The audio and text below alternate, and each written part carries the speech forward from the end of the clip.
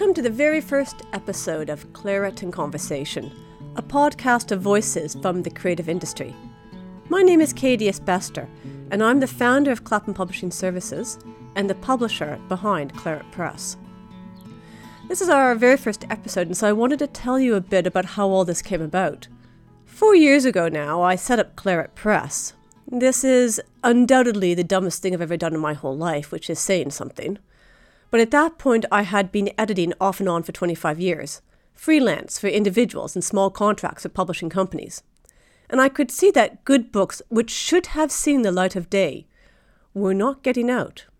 So I started up Claret Press to publish those little gems that somehow fall through the cracks of the publishing system.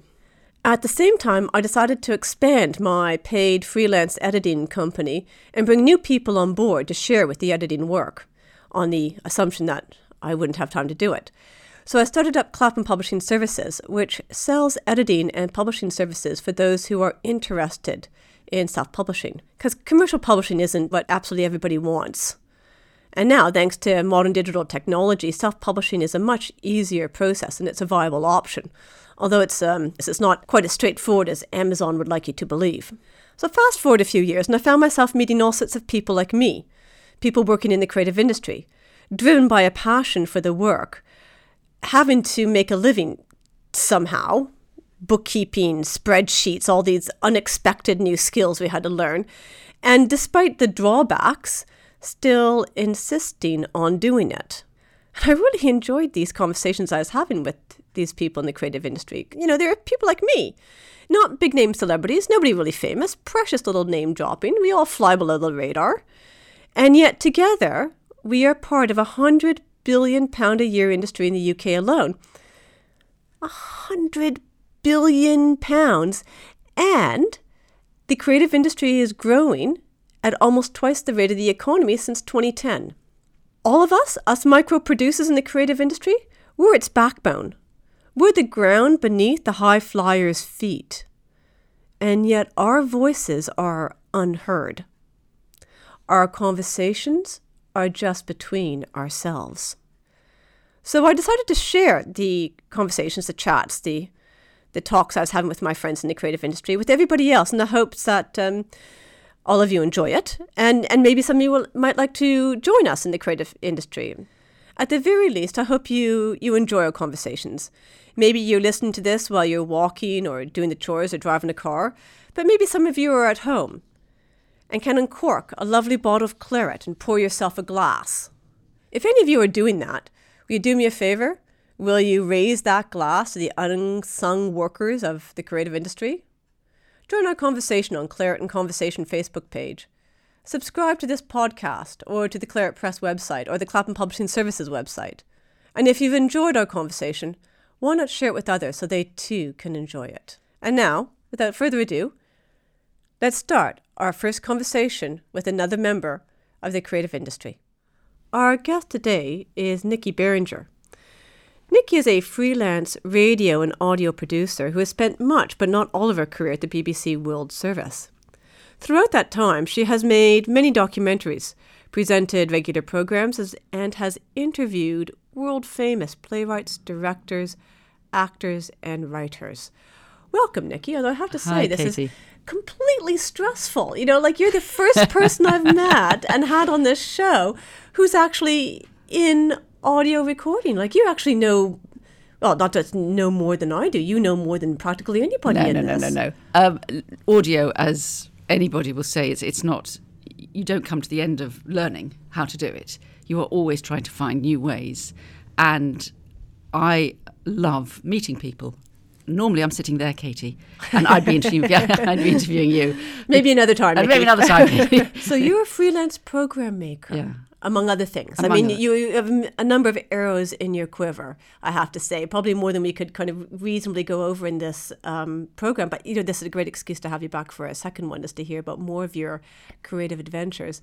But you're a freelancer who works creating programs. How do you come up with ideas for programs? That's a very good question, actually, because a lot of my colleagues, and I do this, just keep their antenna sharp. that's not the right metaphor, but keep their antenna out.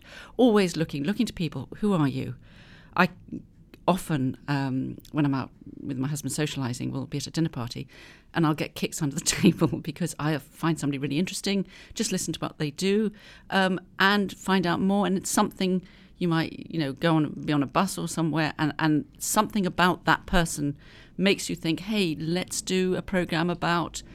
Years ago, I did programmes like what's it like to be left-handed, what fascinates me is language, how people use language. So I made a programme about how children from all over the world, given that I work mainly for World Service, BBC World Service, how children learn several languages at once, which is fascinating, and how the brain, when you're a baby of I don't know what age, you're just learning language, you are learning up to 12 new words every single day. It is extraordinary, isn't it? Yeah. It really is. So basically, how do I come up with ideas? I'm professionally nosy. I am professionally nosy. Very briefly. Well, but you might also, let's put this more nicely. I'd say you're obviously a very curious person who's interested in the world around you. Well, language is the way you describe things, isn't it? Yes. Because, I've lived beside nosy people, and it sounds to me like you're curious about the right things. Perhaps we should put it that way. You're nosy about the right things as opposed to being nosy.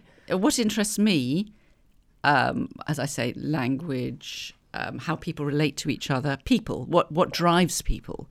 Even if perhaps the press might portray them as inherently bad, there must be something good about that person. So if it interests me, there must be a lot of people out there who are also interested. And I feel it's my job to find a subject and just delve and get that message out. It sounds like your curiosity drives you. Yes, I'm nosy. But you've managed to turn this into a career. Yeah. I have been very lucky. Let's not beat about the bush.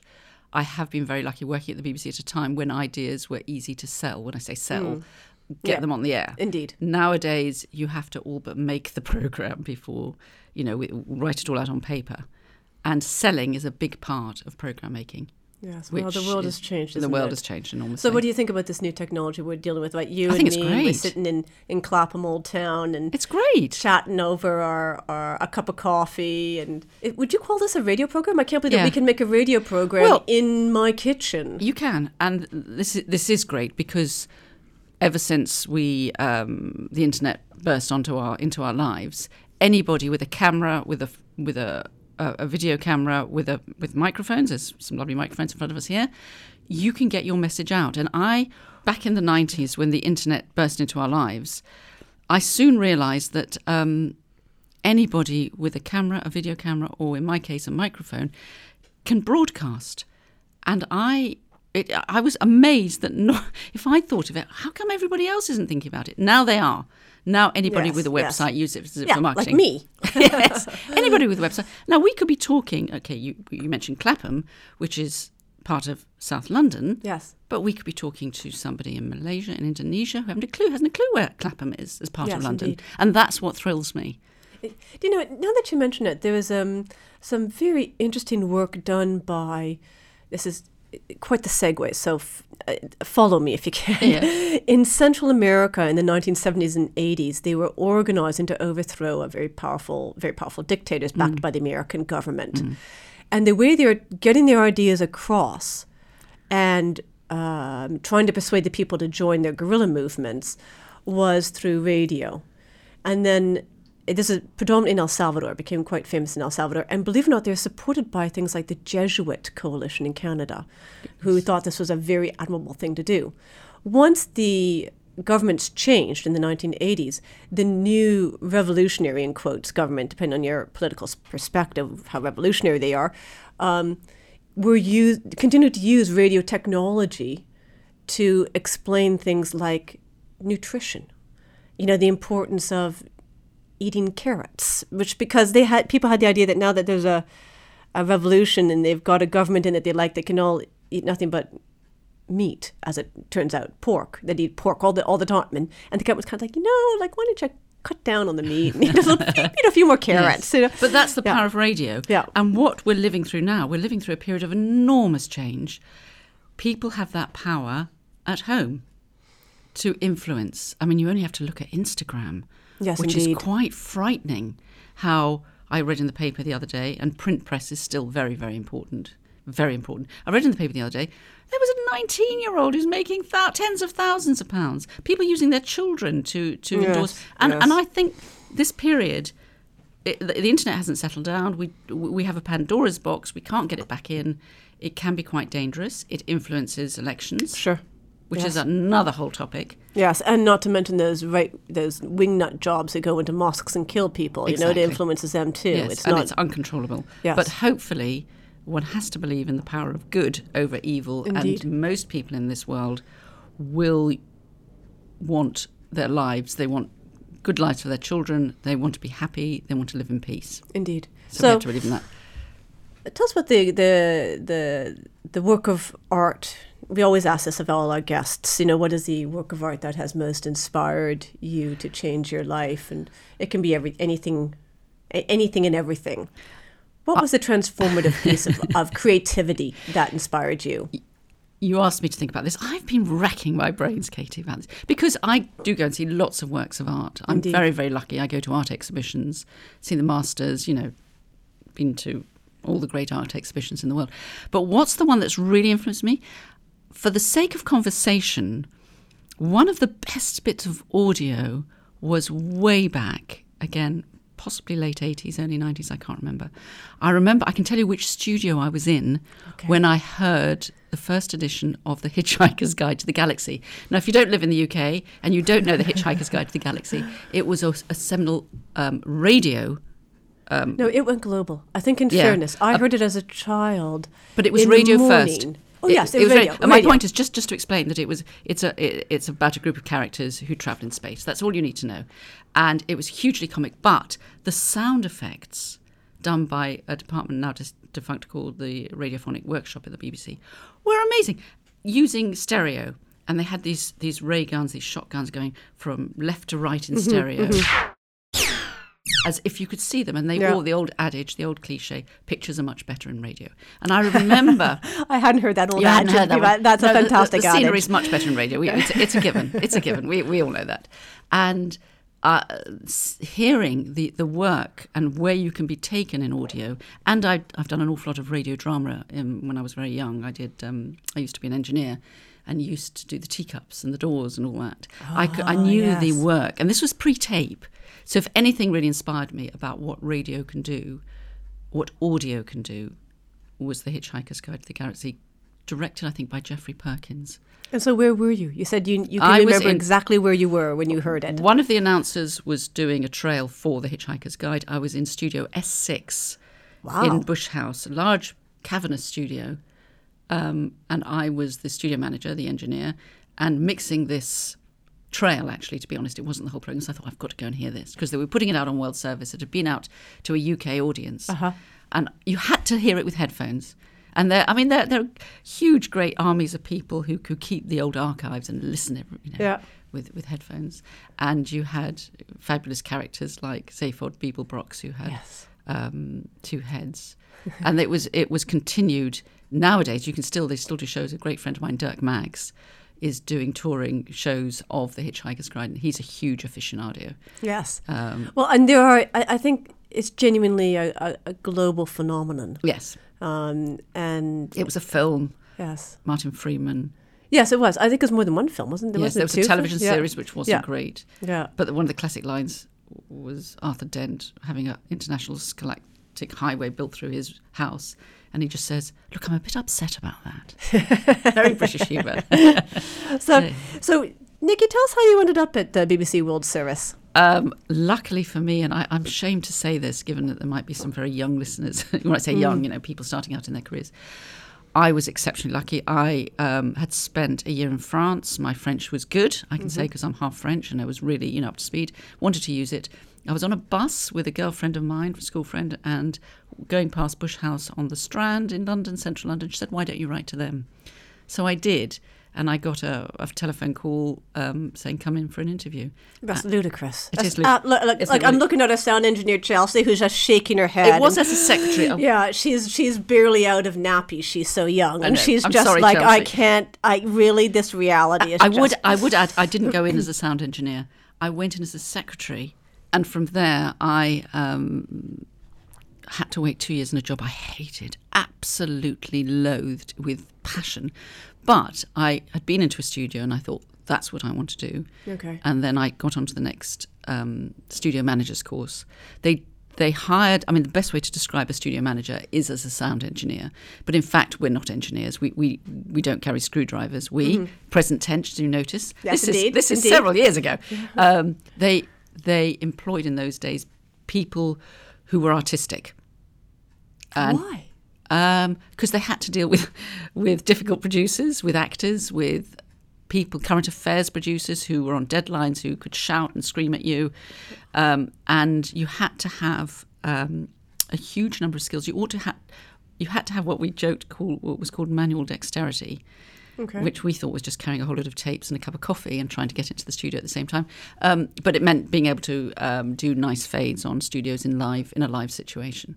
And deal with difficult characters. The rich tapestry of humanity. Yes, but we met some, some Lovely. fantastic people. Well, I do think that one of the, just to bring this back into the creative industry, because you're a freelancer now, one of the things that has astonished me running my own business is just, shall we say, the manual dexterity I need to have to run my business.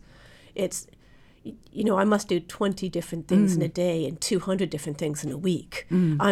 It's exhausting, frankly. I would like to be able to just narrow that down to maybe 5 or 10. I never forget, there was a businessman, industrialist called Charles Handy, who wrote about business. And he just said, in the beginning of the 90s, we're going to have to move into a portfolio existence. Lots of freelancers who have lots of skills. And I just identified with that straight away and tried to broaden my skill base. I went freelance after about 15 years in the BBC. I can't. There have been times. I'll be honest, Katie. I've been thinking, why am I trying to do this? Why am I? We all think that, Nikki. Why don't I just stick to one and be well? But and do you think that people who are more artistic or creative, or do you think we've got a bit of a leg up in that regard? In what regard do you mean exactly? To create a portmanteau of skills. Yes, I do. What you must have. And I can name a whole lot of skills, but I'm still not quite that big yet. The one skill I'm not good at is marketing and selling. Oh God, yes. I mean, telling people what's out there. I've had the most fantastic jobs, working with some very, very interesting, very not always famous, are the interesting people, but loads of names. But it's no good doing that if you're just doing it in your back bedroom and nobody knows about it. I set up a website back in the turn of the century. About 15, I know what you mean, yes. 15 years ago. And I put all my energy into interviewing writers. Mm-hmm. Now, looking back, I had to close it because it was fabulous. I interviewed wonderful writers, but I wasn't making it viable. Yes. I wasn't making any money out of it, basically. And looking back, what perhaps I should have done was say, put aside some money. I thought I could do it all myself, and hire a marketing person. Hire somebody who knows about this thing, who knows about marketing, who knows about algorithms. And yes, I do, and I can market. I'll be honest, I had to learn. It's not what I like doing. Well, isn't that the whole reality, though, about when you're a freelancer or you have a small business, you spend a lot of time doing jobs you don't learn. You do, yeah. So I've had people ask me, what's the thing you've learned the most in the last 3 years or 4 years? I've done Claret Press now for 4 years. Yeah. And I bet they're thinking I'm talking about the Oxford comma versus the non-serial. It's like, no, what I've spent the last 4 years learning is technology. How to upload and utilize it and maximize it and compare various pieces of technology and what works for this book, what works. It's just such a bore. And add to that marketing and add to that accounting and spreadsheets and bookkeeping. But it's wonderful. I mean, what I love about radio is that even though the human voice is one type of radio and audio, there's masses of others that either you've got music or you've got news going on in the background and people are giving it, say, 60 to 70% of their attention. If you get the right bit of audio, particularly drama, for example, or a documentary, you've got them in the palm of your hand. And that's wonderful, isn't it? And that is wonderful. What I love about audio, when it really works, is silence. Somebody, it was Terry Wogan, the great broadcast, he said, a bit of silence will draw people in. And what it also does, I always think of one good thing about audio is it's like I'm on somebody's shoulder and I'm talking into their ear, because we're only talking to one person, Katie, and that's why audio works so much better. So how did you move from the BBC World Service to being freelance? Like, what was the transition that happened there? What happened was, after I did 10 years of being a sound engineer, which I loved, I realised I've got to move on. I've done it now. Yeah, you've ticked that box. I've ticked that box. And I wanted to be more creative, and I wanted to go out meeting people. This is a very familiar story with people kind of, who I think, especially those who got the creative drive the way you do, is that they think, okay, I've done this now. Now I need to do something else. And it's that restlessness. Yes, it was a restlessness. But I have to say, that basis of technology, of technical skills, it's a bit like riding a bicycle. You don't know you've got it. You don't know that's a skill until other people haven't got it. Yes. And I said earlier, looking at your microphones, I'm fascinated by microphones. I do like microphones. I get interested about microphones. Stupid, I get interested about headphones. Microphones more than headphones. People buy shoes, people buy handbags. Forget it. I'm not interested. I'm interested in technology. How boring is that? But there we are. That's another. I'll agree with you. That is fairly dull. But anyway, you were telling us about why you decided to leave the BBC World Service. I left the BBC World Service, and I didn't. I went freelance. I just changed the terms of my working contract. I had gone from being an operator, a studio manager, to being a producer. And I was stuck in the office. Other people were going out. Having fun. And I thought, something's wrong here. So the only way to do it was to go freelance. And that meant I could actually go out with a microphone. As I kept saying, I hadn't had enough of sticking a microphone up people's noses. I wanted to go out and meet people and, find out what makes them tick. And I was very lucky that by now I had a partner. I was married. And so, I could afford to do it financially and take the risk, although that didn't prove too much of a risk. And I got presenting jobs on the back of that. So in the 90s, I was presenting for BBC World Service. And I was in a sort of state where you are having such fun that you don't think it's going to end. And it did. But nothing stays the same. I've learned that in life. Nothing stays the same. Yeah, that all good things must come to an end. So how did it come to an end, Nikki? Well, it was just that John Birt came in, who's the Director General of the BBC, great reforms. I was doing a programme called Right On, which was a feedback programme, and I had terrific liberty. I'd get a letter from Nigeria saying, why don't we get such and such programme on the air, or holding up an editor to a mistake, and I would just waltz into their room, the office of that editor, and with my microphone, and get the answer and put them on the spot and walk out again and then shove it. I remember it well. I thought it was actually quite engaging. You remembered it? You heard it? Oh yeah, I did indeed. And it was people actually talking about the nuts and bolts of doing their job on the BBC. I was having a ball. It was wonderful. And I also think it makes it less of an institution. It's above us, and it becomes more one of us when we see that they're making tough decisions. They occasionally make mistakes. You hear their reasoning behind how this came about, how this happened, and you think, oh, okay. It humanizes. Yeah. Well, without listening to you say that, that wasn't my intention. Oh, wasn't it? Well, I didn't set out to make it like that, but I realised that's what I was achieving. Yes. And it was good. It was good. Worked. And it worked. And I did it 3 months on with Paddy Feeney, the great, great Paddy Feeney broadcaster, fabulous, recently deceased, unfortunately. Indeed. And John Birt came into being the Director General. He saw that this feedback programme was not made by an independent producer. So I had to stay with the programme, but it was being made outside, and interestingly, an outside company. And interestingly, this company, like any other company, was fearful of its contract. So didn't want to roll. So I didn't have the freedom. And I thought, right, good things come to an end. And so I stopped doing that. And then there was another programme I did, which was the Highlights programme, and then a Radio 4, which is the national station of the BBC in the UK. The Highlights programme is when you do like a roundup of the week. So yes. But they don't get in pick of the week. They get a celebrity to come in and say. Well, I used to do it every. You week. Used to do it? Yes, with Paddy. I mean, 3 months off, 3 months on. So when I was doing Right On, he was doing Pick of the Week. Yeah. Pick of the World, we called it, and then we swapped. Yeah. And there came a point where there was a refugee presenter from Radio 4 who needed a slot.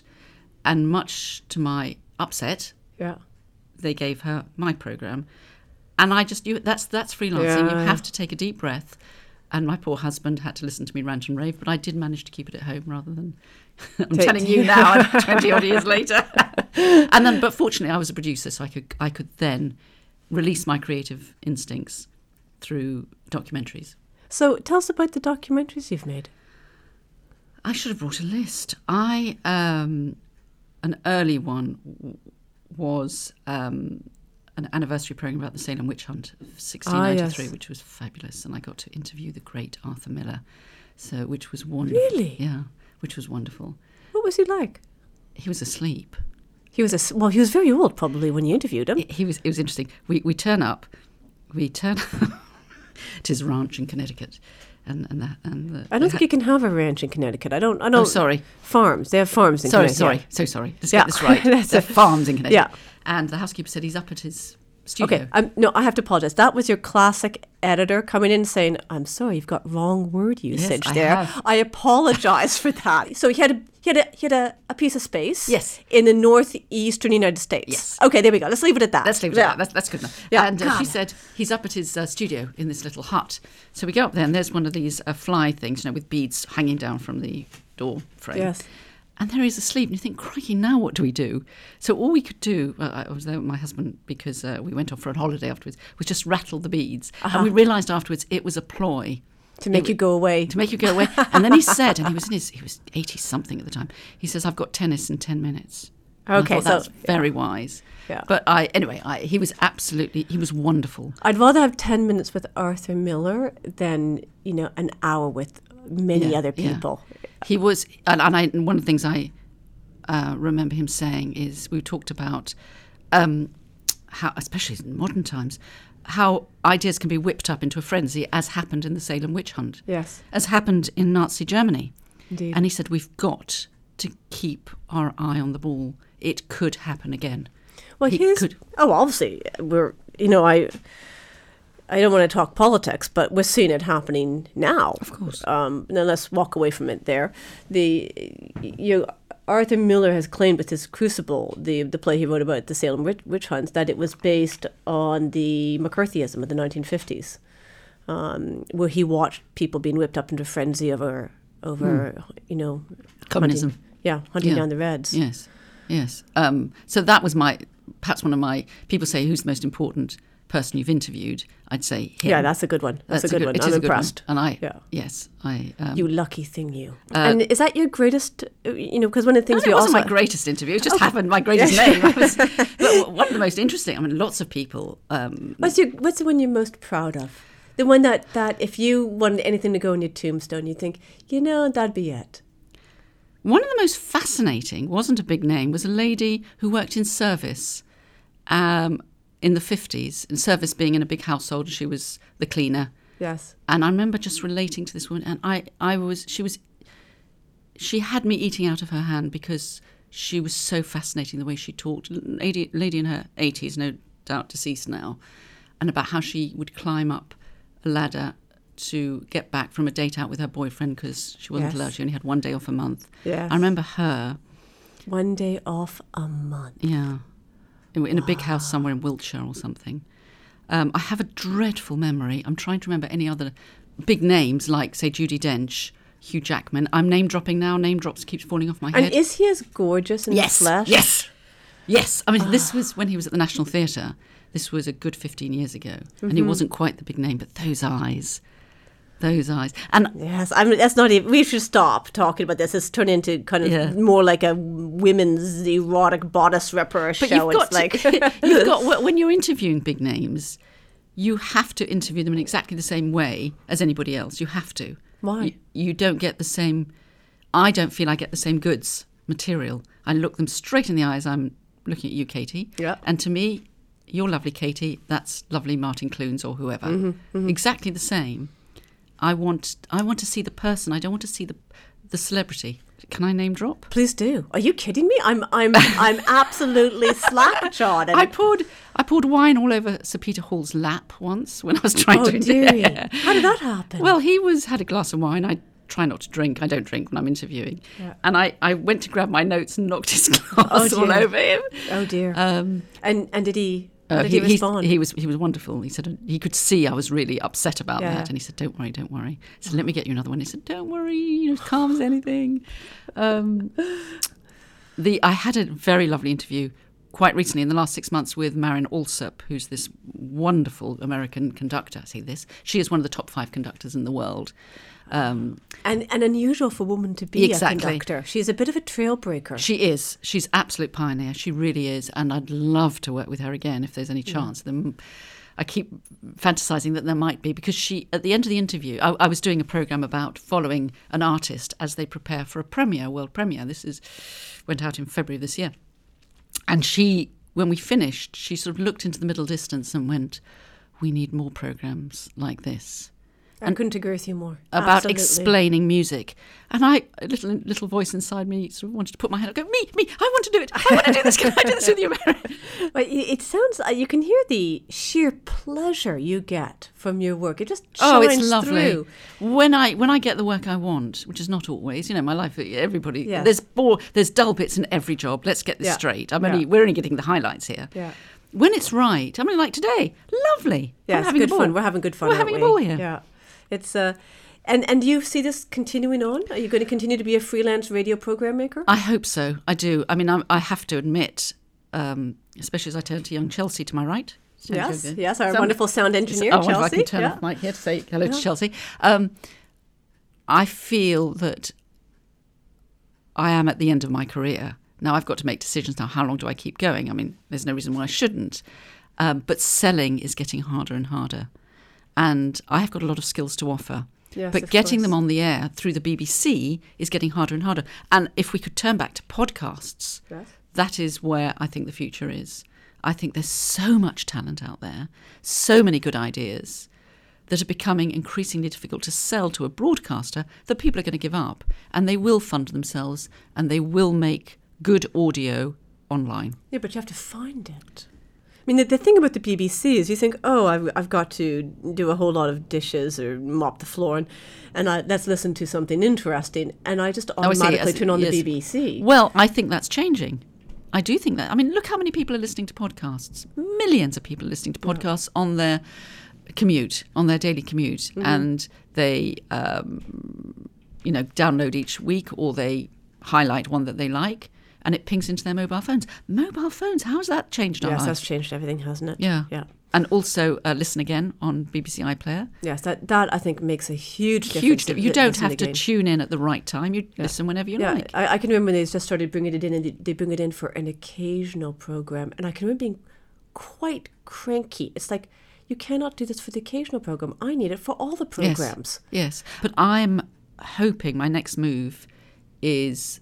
I want to be able to get audio online, not on the air, online, without having to sell it. Because I know I've got a huge archive of programmes that I have the copyright to. Uh-huh. And I now have to upload them onto YouTube or not. Maybe BBC, not SoundCloud or one of the audio, one of those big platforms or iTunes, and get my own audience.